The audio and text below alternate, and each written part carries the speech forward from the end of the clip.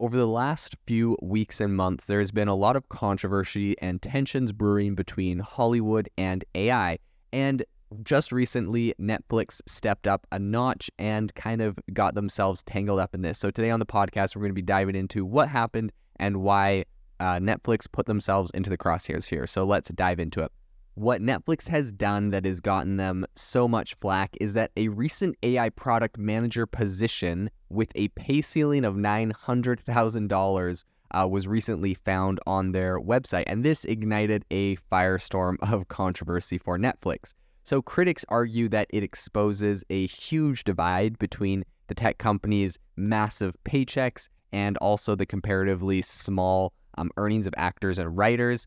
This isn't necessarily just a solitary case. It's also, I believe, kind of indicative of a broader trend in tech firms, which are really just racing to secure top-tier machine learning talent. And despite this, I think that the ensuing criticism that Netflix faces here really brings to the forefront of kind of an underlying, something that's underlying in the industry, and that some people are arguing needs rectification. So Netflix actually has listings for several roles with machine learning responsibilities. All of them are carrying fairly decent-sized paychecks. So an engineering manager in member satisfaction for machine learning. They have a function that is, related to Netflix's recommendation engine, essentially. And you are able to earn between $450,000 and $850,000 for that. The salary range for an L6 research scientist in machine learning is between $390,000 and $900,000. And, while a technical director in their machine learning R&D tech lab could make between $450,000 and $650,000. So even L5 software engineers and research scientist positions come with a salary range between $100,000 and $700,000. So this is obviously a really big contrast when you're comparing this to the Screen Actors Guild, the SAG, who is on strike right now. And the members of the Screen Actors Guild, they average an annual earnings below $30,000 a year. So a lot of critics are arguing that this is a classic example of, a tech company prioritizing machine learning capabilities over the creative talent that, forms the bedrock of their content. So does this accusation actually hold water? That's the question a lot of people are asking. So while critics of Netflix's practices are very widespread, right? There's a lot of people criticizing this right now. I do think it's critical to remember that it is, it's kind of straddled with two sets of responsibilities.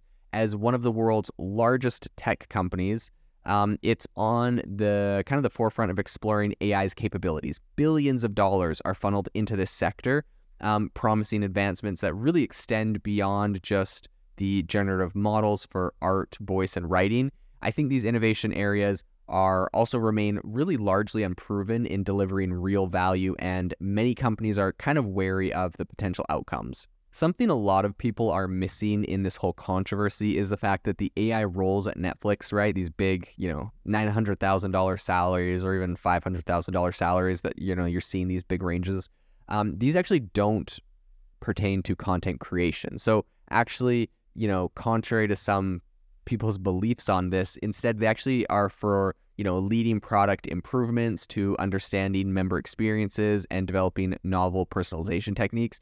So they also include, pioneering AI technology in the gaming industry and devising algorithms for high quality localization. So machine learning's really huge applications from image processing, motion capture, network traffic flow. They've become pretty indispensable for companies like Netflix, right? And so I believe that any company not making some very substantial investments in AI research really does risk falling behind right now. And I think, especially in a time when this sector is just absolutely on fire, it's so hot. This is what Netflix has to pay because right now they're competing heavily with OpenAI and, they just raised $10 billion. And even, Google and Microsoft and Amazon and Apple, all of these massive companies are investing super heavily into this field.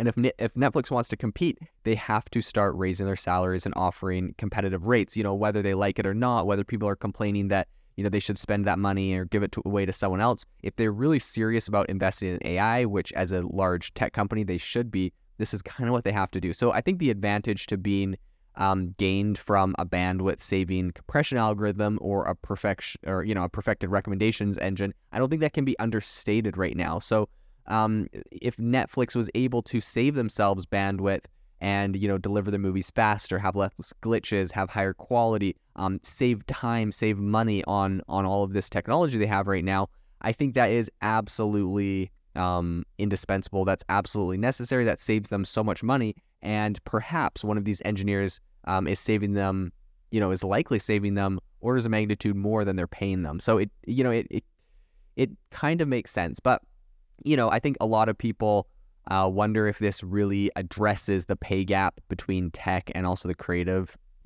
side of the industry. I think it's true that Netflix, like any tech giant, is, always trying to stay competitive. I think you have to.